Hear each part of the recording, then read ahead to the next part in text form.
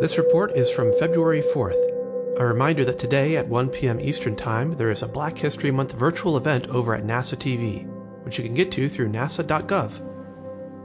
Speaking of NASA, they've delayed the rollout of their Space Launch System, citing the need to give workers more time for vehicle preparations. An international team of researchers has confirmed the first observation of a free-roaming black hole.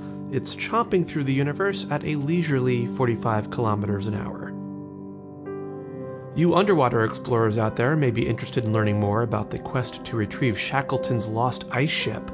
That's spearheaded by the Endurance 22 expedition, and they have some recent updates on their site now.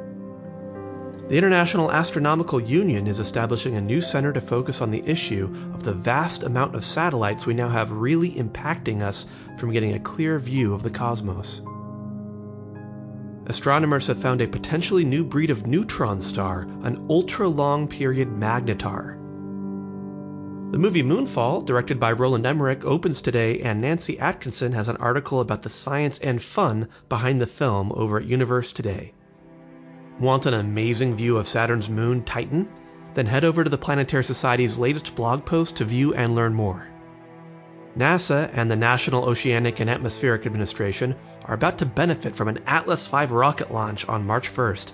That will be sending up the GOES-T, short for the Geostationary Operation Environmental Satellite, a small school bus-sized satellite that will focus on providing information meteorologists can use to forecast potential areas of disaster, for example hurricanes, floods, and the like. That's all for today. Be sure to check out our reference links at hellouniverse.space, and remember you can also tell your device space facts, credits, and about to learn more. Bye for now.